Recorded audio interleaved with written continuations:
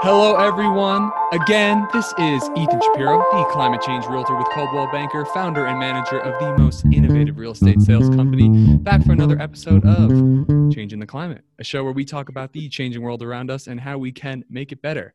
I am very excited to have my guest, Miss Kelsey Grant. She is a senior at the University of Colorado Boulder, studying both political science and my personal favorite, philosophy. She's a longtime volunteer for the Citizens Climate Lobby, where she currently works part-time as a conservative fellow. So Kelsey, thank you so much for joining us. Great. I'm so happy to be here. Thank you for inviting me. Oh, you're so very welcome. I'm really, like, as I said in the last couple episodes, I'm really starting to enjoy this show. And so we'd just love to start the show by getting some background on you and who you are. And yeah, just that. Great. Well, like you said, I'm a senior at CU Boulder. I have Go been Buffs. exactly. And I've been with CCL since January 2019. I actually got started in climate and environmental issues during my time as Sunday school teacher. So I'm a church girl. You know, I was making environmental ministries at my church and talking about environmental stewardship in my capacity as a Sunday school teacher, and that was where it really caught my passion for climate action. And my church was actually partnered with CCL, and that was how I really got my foot in the door. I just showed up to a meeting. A week later, they tasked me with starting a chapter at CU Boulder, which I did. And then that was really the start to a long journey, becoming a co-leader of the Boulder chapter. I ended up being a higher education regional fellow, where I would mentor students throughout the region. And then I ended up as a conservative fellow, which I'm doing right now. And I'm on our conservative caucus executive team. So that's kind of the rundown of the last nearly 2 years. But it's been a ride and it's been great. Beautiful. But yeah, thanks for that. Was the church that you worked at in Boulder? No, it was in Denver. So I'm a church hopper. Nice. I go to a church in Denver and also in Boulder. But the one I found about CCL was in Denver. Cool. So first of all, thank you for what you're doing. I appreciate it. I think anyone who does volunteers their time or works with the church, just fostering community and doing stuff for other people is great. But how did you get into political science and philosophy? Have you always been interested in just the way the world works or the deep questions of life? You know, I went into college wanting actually to be a pediatrician. I wanted to lead a career in some kind of care profession. I just wanted to help people. And I thought that being a pediatrician or a doctor was the best way to do that. And then, my sister went into nursing school and I just realized that really didn't fit me in how I could best serve the world and my community, given my own natural talents and abilities. And I thought law school would be the best avenue for me to help people. And that's why the natural fit for an undergraduate degree is political science. I was actually a political science and English major. I switched to English to philosophy because philosophy was so difficult for me. And it's still incredibly difficult for me, but I love the intellectual challenge. It keeps me on my toes. What do you find difficult about it? Is it the logic? Is it the density of the topics? Or is it the lack of answers? All of it. There's a joke. They say all it takes is one philosophy course to really screw your brain up, and I 100%, understand 100%. I understand what they mean by that. It just, there's so many questions, and like you said, there's a lack of answers, and I like certainty. And when you're in philosophy, you don't get that. So it really goes against my own instincts and what I like intellectually. But it's just so complex. In so many ways. The logic is difficult, but it never stops me from thinking, and I enjoy that. Well, thinking is great. Speaking of thinking, have you had a Jume Wingo or Alistair Norcross or Matt Pike? Any of these guys ring a bell? No, I, No. I keep ending up with like ancient philosophers and it's typical American Did you have Don philosophers. Bailey? I sure did. I love Yes. Don Bailey. Yeah. He's a great guy. Everyone So, loves him. yeah. Well, you took ancient philosophy. I did take And ancient so you with studied him. Plato in his class, right? I did. Yes, he has his own take on Plato compared to the other course. It's very hard for me to wrap my head around that, but he's a fantastic instructor. Yeah, it's hard to wrap your hand around anything. What I really learned in that class is showing you how much content can be in just a few passages. Like, you don't understand how much meaning is behind. Like, we've been studying the Republic. What is it? Is it for is it millennia yet? Or is it just centuries? How old is the Republic? I think it's a few thousand years old. I have no idea. No worries. We both know. Obviously we both didn't pay enough attention, but yeah. You didn't teach us those details. It doesn't matter. No worries. Cool. Well, I love philosophy. I'm sure we'll get into it a little bit on the show. But yeah, would you want to explain what a Citizens Climate Lobby is and how you got interested in it?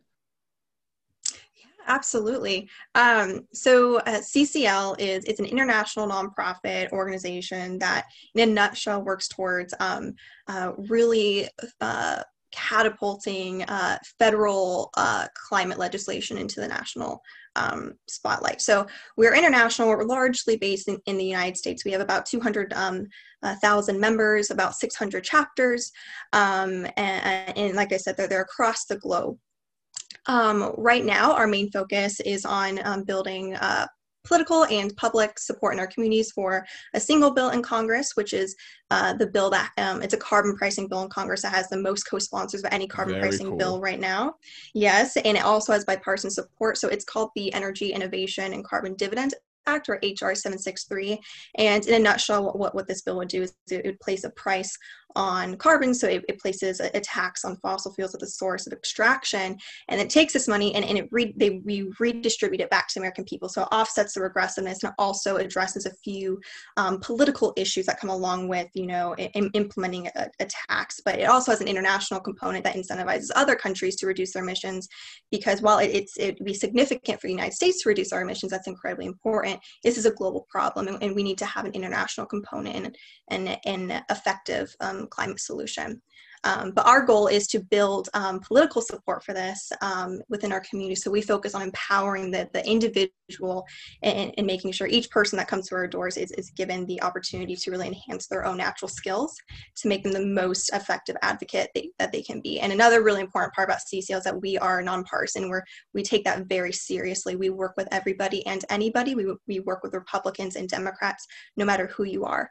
And CCL, makes us unique from other environmental groups, is that we maneuver this middle area in the climate world, and that's just so crucial, because for a long-lasting climate solution we need bipartisan support. So that's what we do. Well, that sounds amazing. I am curious, when you say the bill, it takes funds, or it poses some kind of fee on using carbon, which I think is great, but then you mentioned that it redistributes that money to where exactly, and how is that determined, if you know? Yes. So it's taking a step back. So yeah, we put a tax on fossil fuels, source of extraction. We generate a ton of revenue, and now we have a huge problem. It's regressive. Energy prices went up, and now the government has a huge pot of money, which gives conservatives heartburn. So our solution to the problem is we give it back to the American people through a monthly dividend, and those dividends are not equal on they are equal, and they're not dependent on income. So it's not wealth redistribution or anything like that. But what this dividend does is it offsets that regressiveness. So about 60% of low middle class Americans would be made financially better off with this carbon fee and dividend than without. So it goes directly back to consumers. Okay. Wow. That's a lot for me to take in right there. That's extremely interesting. And this has support from lots of different politicians, I suppose. How long have you guys been working on getting this passed? So CCL, so carbon pricing itself has been around for some time. Using that as a mechanism for environmental problems is not a new concept. Milton Friedman spoke about it. This particular bill, I can't remember past like a few years ago, there was a bill in the last session that was very similar to this one, and it was reintroduced in this session. But we've been focusing on carbon fee and dividends for I think like the last decade. you're talking about like the support from politicians. So I will say there is a broad coalition of support for this policy framework from the far right to the far left. Last year, 3,500 economists signed a statement in support of revenue neutral carbon pricing, saying it is the most cost-effective solution to reducing our emissions. And this comes from economists on the right and on the left. How is it different from a carbon tax? Well, it is a carbon tax. What really, it is a carbon tax. That's how it goes into the tax code.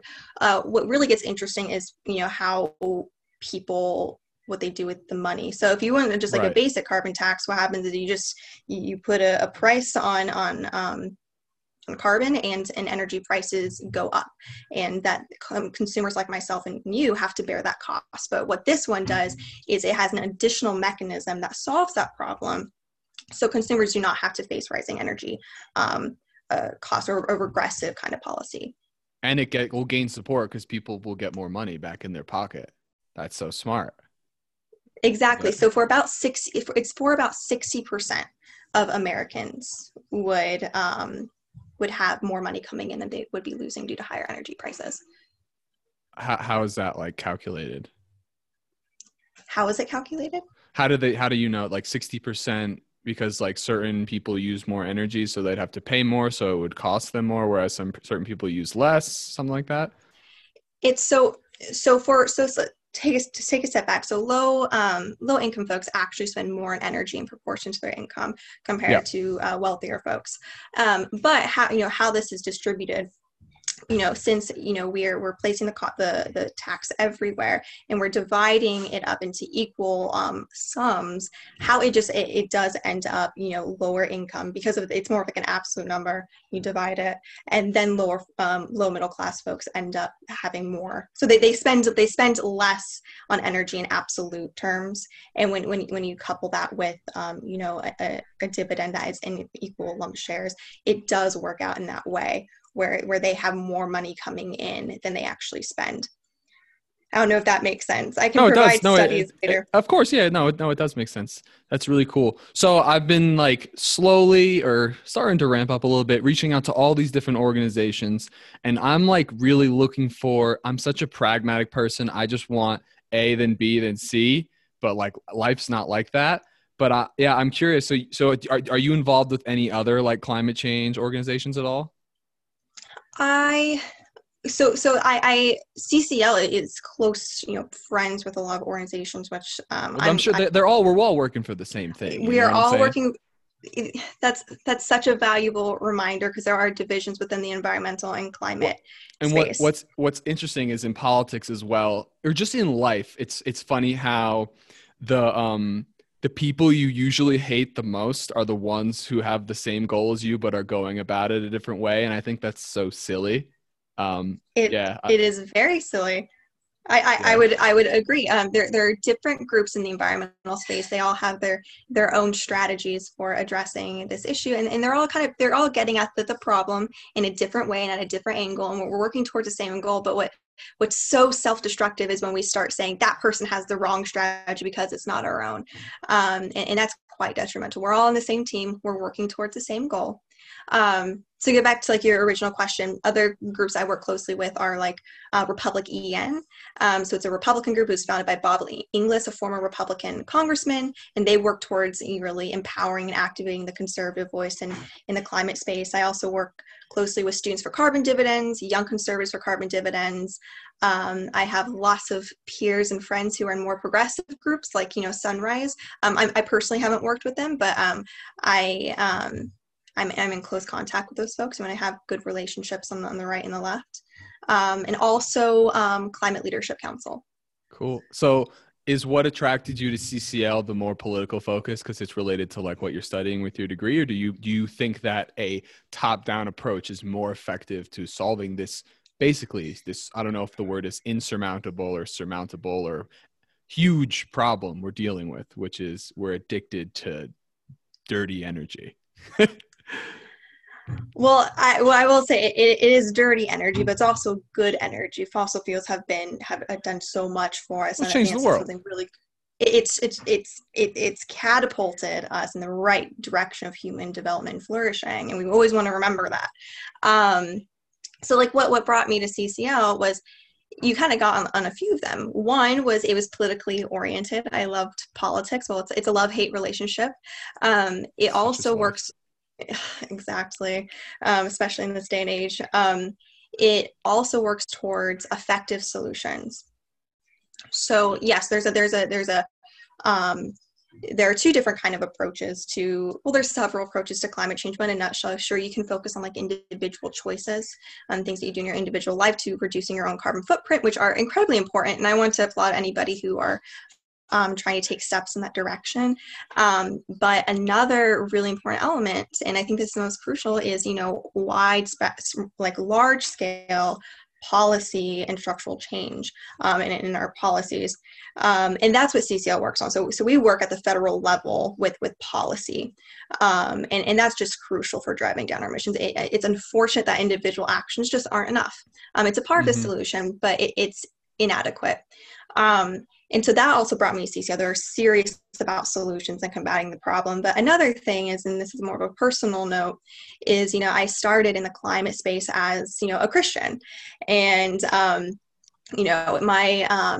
my faith teaches me, you love your enemies. You should be loving towards anybody. And that's very hard when you're engaging in the political space. But what CCL does, and it's rather, radical, is they try their hardest, and they have many cases of success. They try to put conservatives and progressives in the same space, and they teach each other how to see the good in one another, how to work together side by side towards the same goal.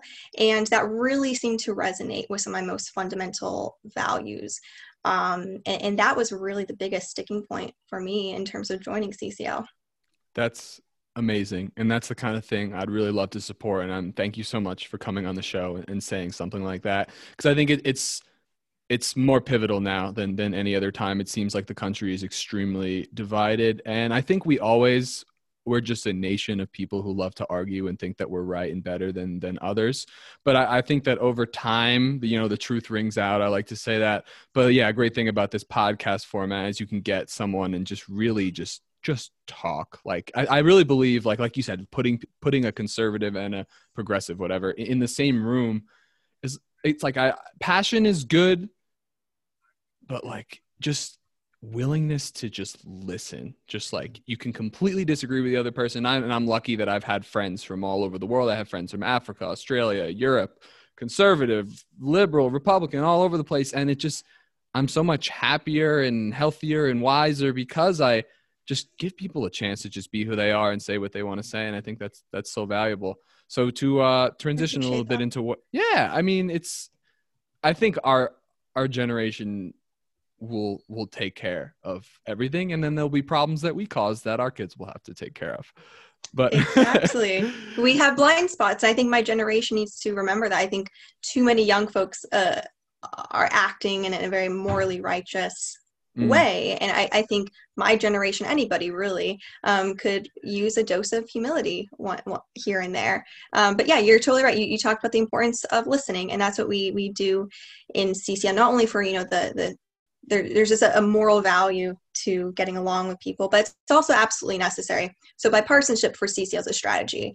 It is not a winning strategy to have a Democrat-only bill and then say we're to cram something through a Congress, say after a blue wave, and say that we're done. That's not how it's going to work. You actually need a bipartisan solution because that's the only one that's going to last for years to come. And climate change is a long problem. That's the key. Yeah, absolutely.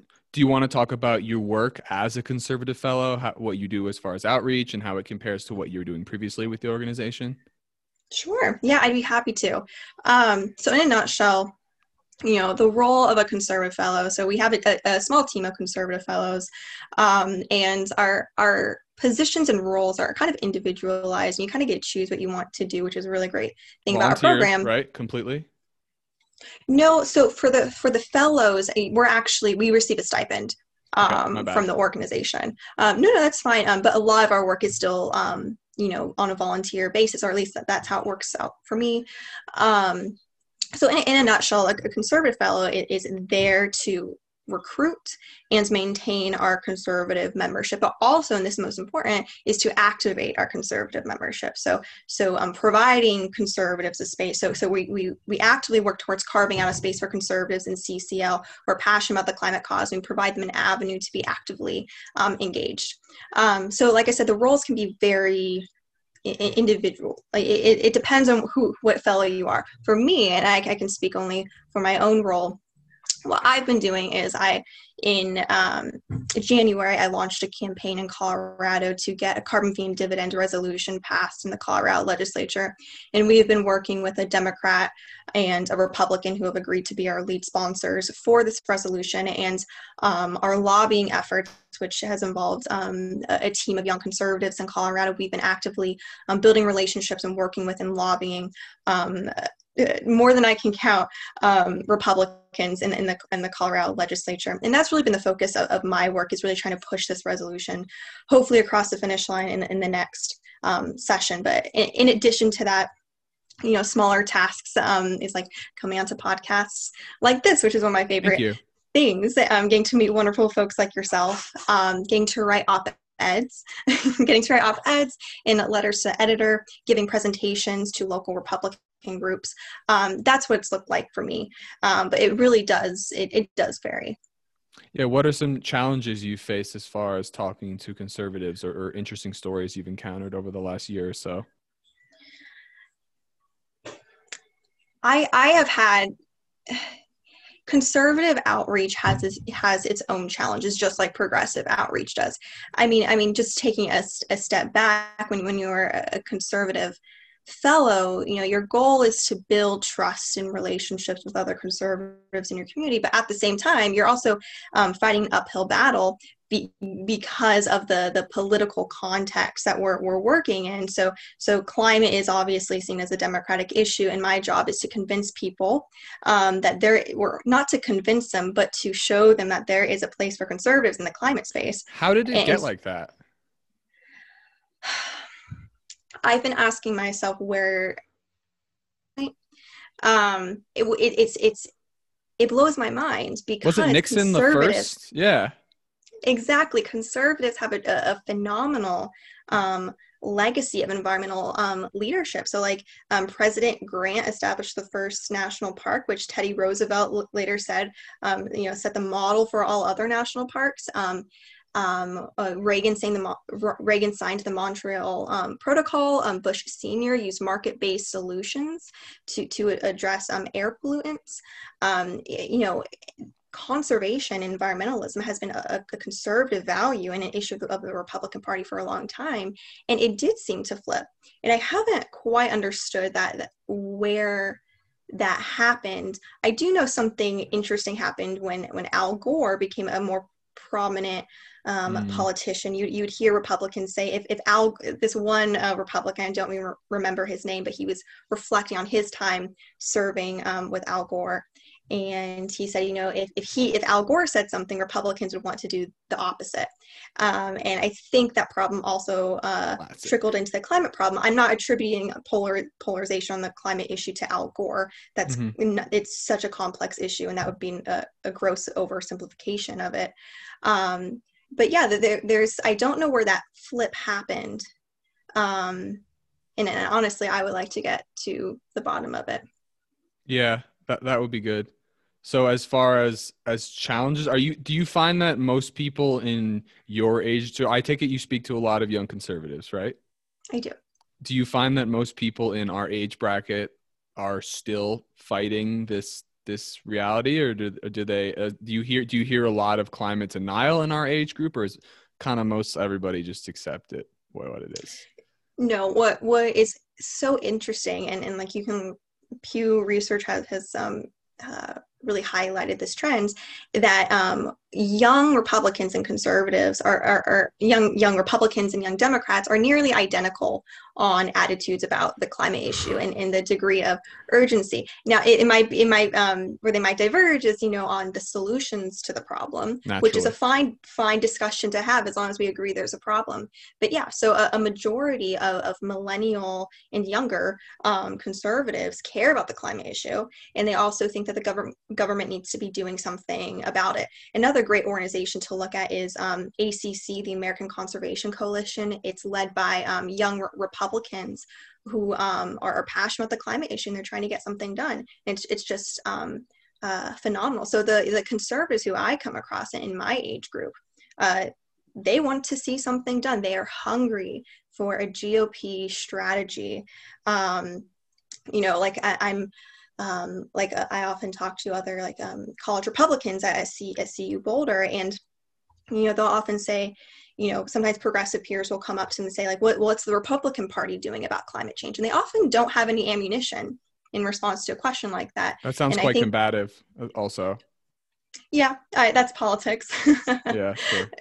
But they're hungry for a comprehensive GOP platform on climate. Right.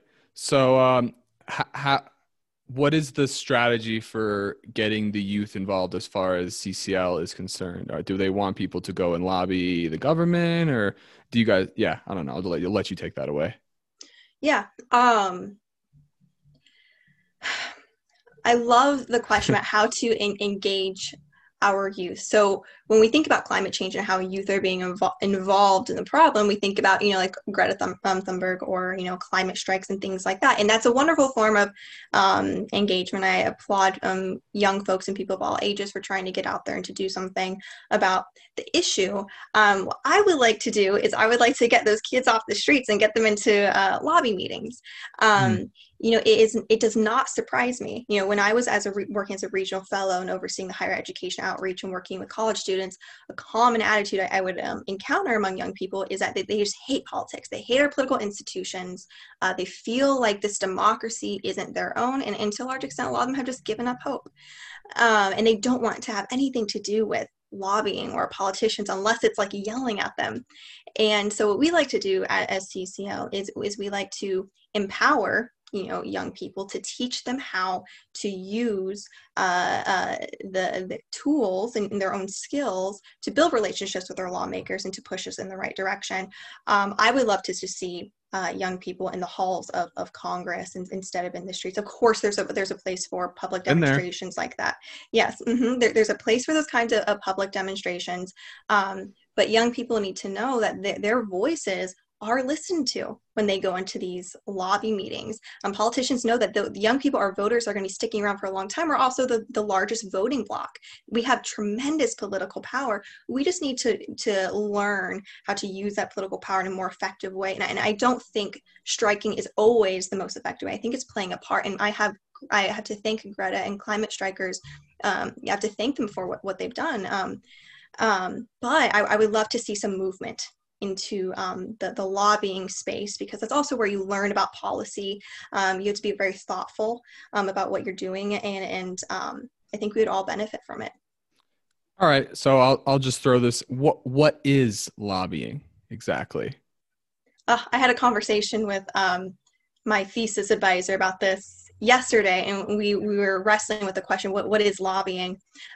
Lobbying is not just giving money contributions, and that's not really CCL's way.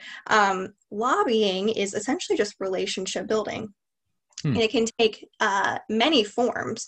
Let's say, for example, fossil fuel companies, they know that lobbying is not just money. It's also relationship building. It's calling people up. It's checking in on people, forming relationships founded on respect and trust. And in CCL, that's what we do.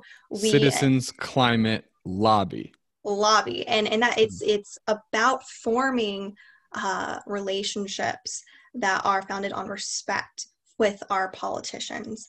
And from those relationships, you can really begin to move people in the right direction. I say, like, when you lobby your politicians, but you also lobby people in your communities. And lobbying also goes beyond just sitting in the room with your politician. It also it primarily involves building support back home in your community, and then going back to your political office saying, hey, this is a progress we've made. These are the number of endorsements, number of petition signatures, or something like that we've earned in your district. But it all comes down to respectful relationship building. And we actually have a rule in CCL. We say, if you cannot walk into a politician's office and feel overwhelmingly thankful for their service to our country, then if you can't do that, then don't be in there. Go to a different office. But you need to be able to address each politician and public leader with respect and gratitude. Yeah, no doubt. I mean, everyone's just playing their part in the world, trying to do their best, providing a service, whatever they've been kind of herded into or chose their own path, whatever it may be. Something I think people don't realize is the true power of your voice, especially as Americans. We are so influential on the world stage. Every single American has such power.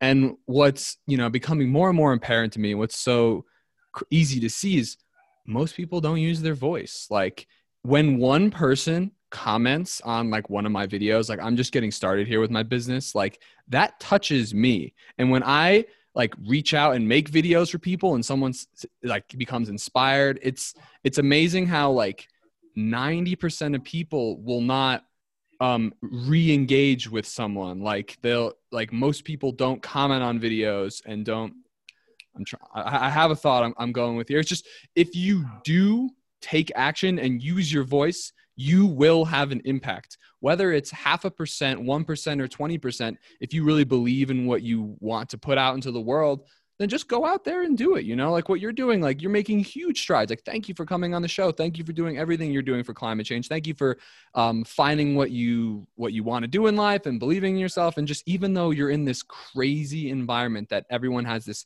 huge negative conception of, right? You're still like, this is what I'm interested in. I want to help people. I want to make a difference. And you're using you and your voice, and it is powerful. And I think people really, really underestimate the power that one person can truly have on the world. That's just what I think. Absolutely. I think most people want to use their voices. I think a lot of people are agitated by the problems going on in this world. They think it won't work. They think it won't work. And that is, I resonate with that. I often wonder, am I being effective? And to a large extent, I have no idea.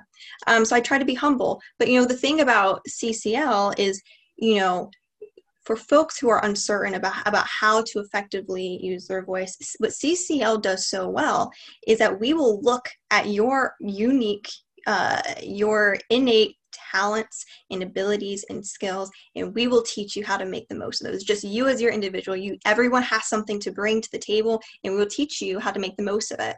And that's what I love about CCL. We take ordinary folks and we transform them into incredibly effective and impactful citizens. I mean, we have students who will enter CCL not knowing anything about climate change, and now some of them are working in Congress, actually, in offices on climate and energy, because CCL trains their volunteers so well, and really empowers them. So yes, I mean, we not only need to find our voice, but we need to learn how to do it effectively. And there are more effective ways to use your voice than others.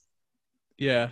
So as far as the situation we're in now, I don't know if it's legitimate or it's just like constructed, but it seems like if you're on one team, you hate the other team. If you're on the other team, you hate the other. Is this the reality of the situation, or are we all similar? I don't know how to feel about it anymore, because it seems like it's like, oh, there's no good people if you are, the opposite political stance from me. But at the end of the day, I think everyone's just searching for a happy, healthy life, like filled with love, whether they want to admit it or not. I'm a bigger loudmouth than most people. I'll say, like, life is about love.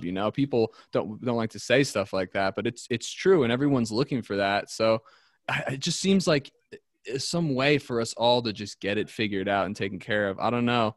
I guess, yeah, go ahead. No, in a way that really does touch my heart. I've said this on another podcast, and I stole this from another CCL volunteer, but he would say, nobody wakes up in the morning wanting to ruin this planet. If you're look, American politics is defined by tribalism. We get very stuck in the mindset that the person on our team is just a horrible person. And if you were convinced, say you're a progressive and you're convinced that all conservatives are bad, you're condemning half of the country. And there's a good chance that a statement that's that extreme and broad is going to be wrong. And that's a really important, realization to take a step in the right direction. Has that person sat down with a conservative person, not on Eva podcast, just sit down in a room and just talk to a human being and see if you think they're the evil, malicious person you really have this idea of? Because most people are just getting up, living their life, doing their thing, trying to be better, trying to love their family. Like that's all we really are. And it's like, it seems like constructed to me, like that we're the other side is so different and evil is just, it just doesn't seem legitimate. I don't know. I agree. To say that such a large group of people is just bad. I'll never be sold on something like that. But it's so unfortunate that so many of us have become convinced that that is true. And it's really, really difficult to unravel that political. Yeah, I don't know what to do about Come it. to CCL. We will teach you how to do it. I think just spread love every day. Yes, that's the goal. That's the leading value. But when it gets down to the nitty gritty of doing it, it can be so difficult. I experience it in my own work. I will encounter people who oppose me, who think the worst of me, and how having to navigate the situations is just so difficult. But it's incredibly rewarding. And but you're asking like, well, how do you do that? I would suggest CCL. There's also another organization called Braver Angels, which we actually partner with. Braver Angels is a phenomenal organization. They are all about depolarizing America. That's their catchphrase. And what they do is they actually get Republicans and Democrats in a room, and in what you mentioned at the beginning of this discussion was listening. If it's in the pre-COVID area, they would have they'd alternate. They'd have like Republicans in the middle of circle in a room, but Democrats on the outside, or vice versa. And the folks on the outside would have to listen to those sitting on the inside, and you just have to listen and get to understand them. But that's where some of us might, who are interested in kind of combating this problem of American polarization and partisanship, that might be a good place to start. But if you're in the climate space specifically and you're worried about this problem, I strongly recommend CCL. We take it very seriously. It's not easy. When people come to CCL and they take this, this mission of depolarizing climate, it's very challenging. Personally, it goes up and down. But that's where you will learn how to take the right steps in combating this problem you were getting at. I'm 100% going to come to a meeting, no doubt. There's nothing but positive things to be learned. But just to transition a little bit here, I'm curious, because you're in my kind of like age demographic.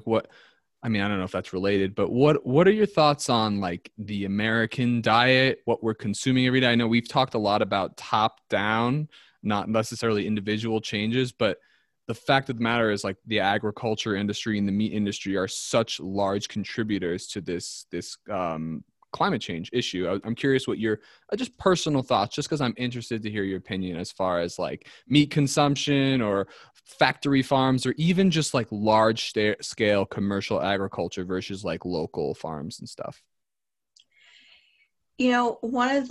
One skill that I'm actually proud of is, and I don't mean this immodestly, it's admitting when I don't know much about a topic. And I will say this is one of the topics, but what I will say, I actually am a vegetarian. Okay. For both. How long? Since I was maybe 10, 11. Yeah, it's a long time. Longer than me. So it's been some time. So you're vegetarian too? Well, yeah, I'm just plant-based. Yeah. But it was like one day, like eating, like, I think my last meal of meat was actually like veal, like baby cow. And then it was like, bang, like never meat. I haven't had meat since then. But cutting it off cold. Well, so things like I'm taught things. And then I said this in the last podcast. They or I didn't even say it on the podcast. They lay dormant in my mind, and then something just like clicks. Like this week, the same thing happened with my business. Like that's just the way I am. I get information. Same thing with all my college classes. I would take a class at CU. I'd be like, I didn't learn anything. Fuck school. And then like in the summer, I'd be like, wow, I know a lot about business all of a sudden. And it's just like, that's just the way I am. So that's what happened with veganism for me as well. Really? Yeah. I used to be a vegan, then I went to vegetarianism. I guess I'm just a weak one. No, But it's a personal choice. I'm just curious your yeah. thoughts as far as this the solution. Like people are very apprehensive about their food. Like people love their food. Like how can because but we need I'm not going to say we need to. I know we need to stop using fossil fuels, but I'm not going to tell because I mean I would like to say like don't eat meat anymore, but I'm trying to be a realist here. Like people are so protective of that. They'll twist any argument to make sure they can still have at least some meat. So I don't know. I was just curious your thoughts because you're so involved in the climate community. Well, I mean, I think your characterization of the problem seems pretty on point. People don't like to give up things which they like Mm. in their daily lives, which is one benefit of CCO. We're not going to be getting after people for eating a hamburger or something like that. But yeah, I like I said, I don't know much about it, but given my limited knowledge, it is an important part of the equation. Um, but yeah, my knowledge is quite limited there. I can talk about carbon pricing and policy, subsidies, regulations. Happy to do that. I will leave that other topic to the experts because I won't be able to help many No people. worries. And that's what we have you for. And I really appreciate you coming on. It's been a pleasure speaking with you. Just the last thing I'd like to just touch on is how should individuals respond with another 4 years of the Trump administration who's been objectively bad for climate regulation? Curious, how would one respond were Trump to become elected once again for 4 more years? First, please come to CCL. Good I answer. well, really. So strategically speaking, with another 4 years of a Trump administration, in that scenario, the bipartisanship is Uh-oh. going to be even more important. But I think people, okay, okay, I was saying in Trump administration, bipartisanship will be even more important. I think people will feel this very natural urge for those who are opposed to Donald Trump to want to go very far to the left. They're going to be very upset. And what I would encourage people is, for the sake of strategy, we need to get something done. I do not think in a Trump administration we're going to see any major steps in the right direction for climate change. But it is still a key time for us to be building relationships with our Republican congressmen and women.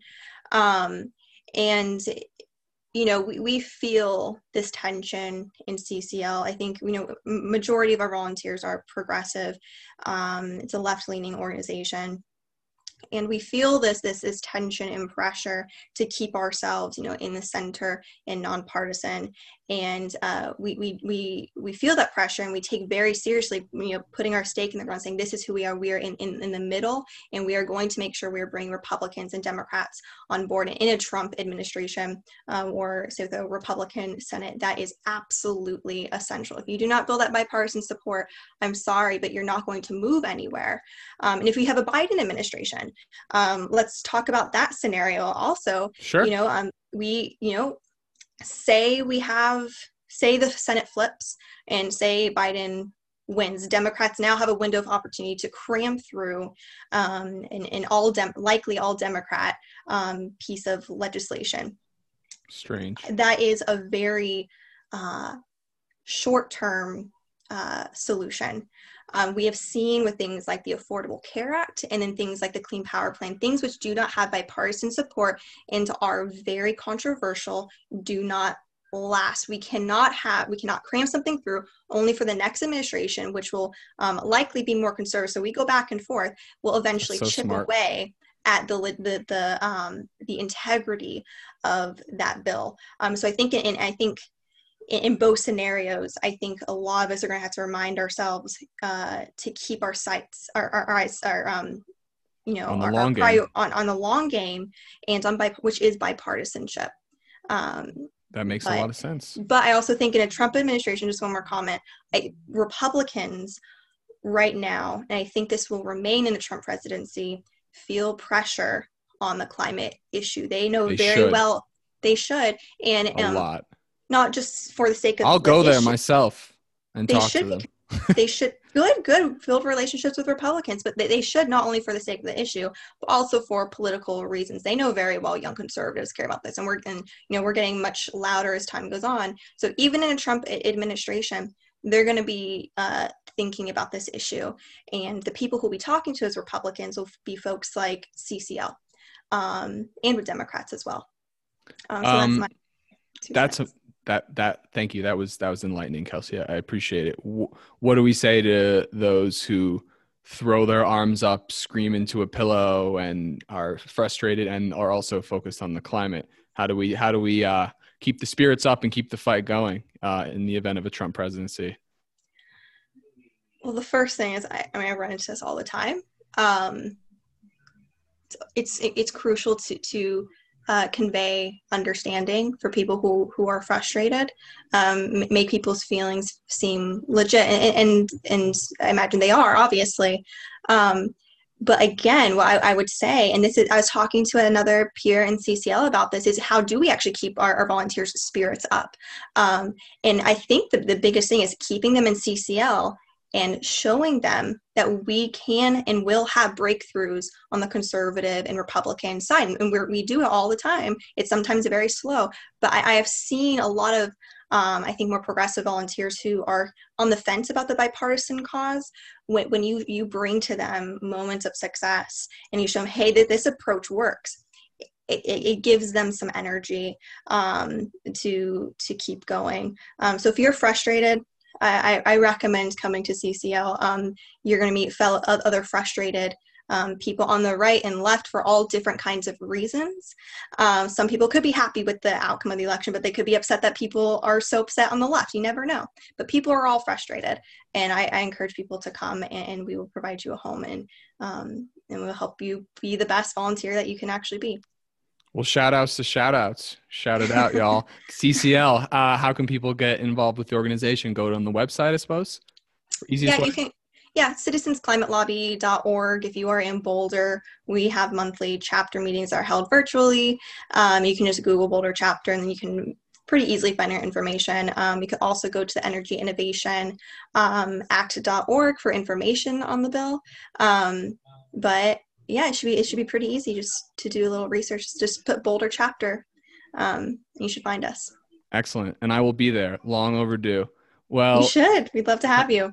100%. Kelsey, it has honestly been a pleasure to have you. Thank you so much for taking some time out of your day to come and enlighten us and show a little positivity in the political sphere, because I think we really need that. Very optimistic for your future. Let me know when you're running for office. I'd be happy to do some supporting for you. Otherwise, yeah, no, it's my pleasure. You're too kind. Very good. Well, thanks for being on. Hope you all enjoy the rest of your day. Again, this was Changing the Climate, and everybody take care.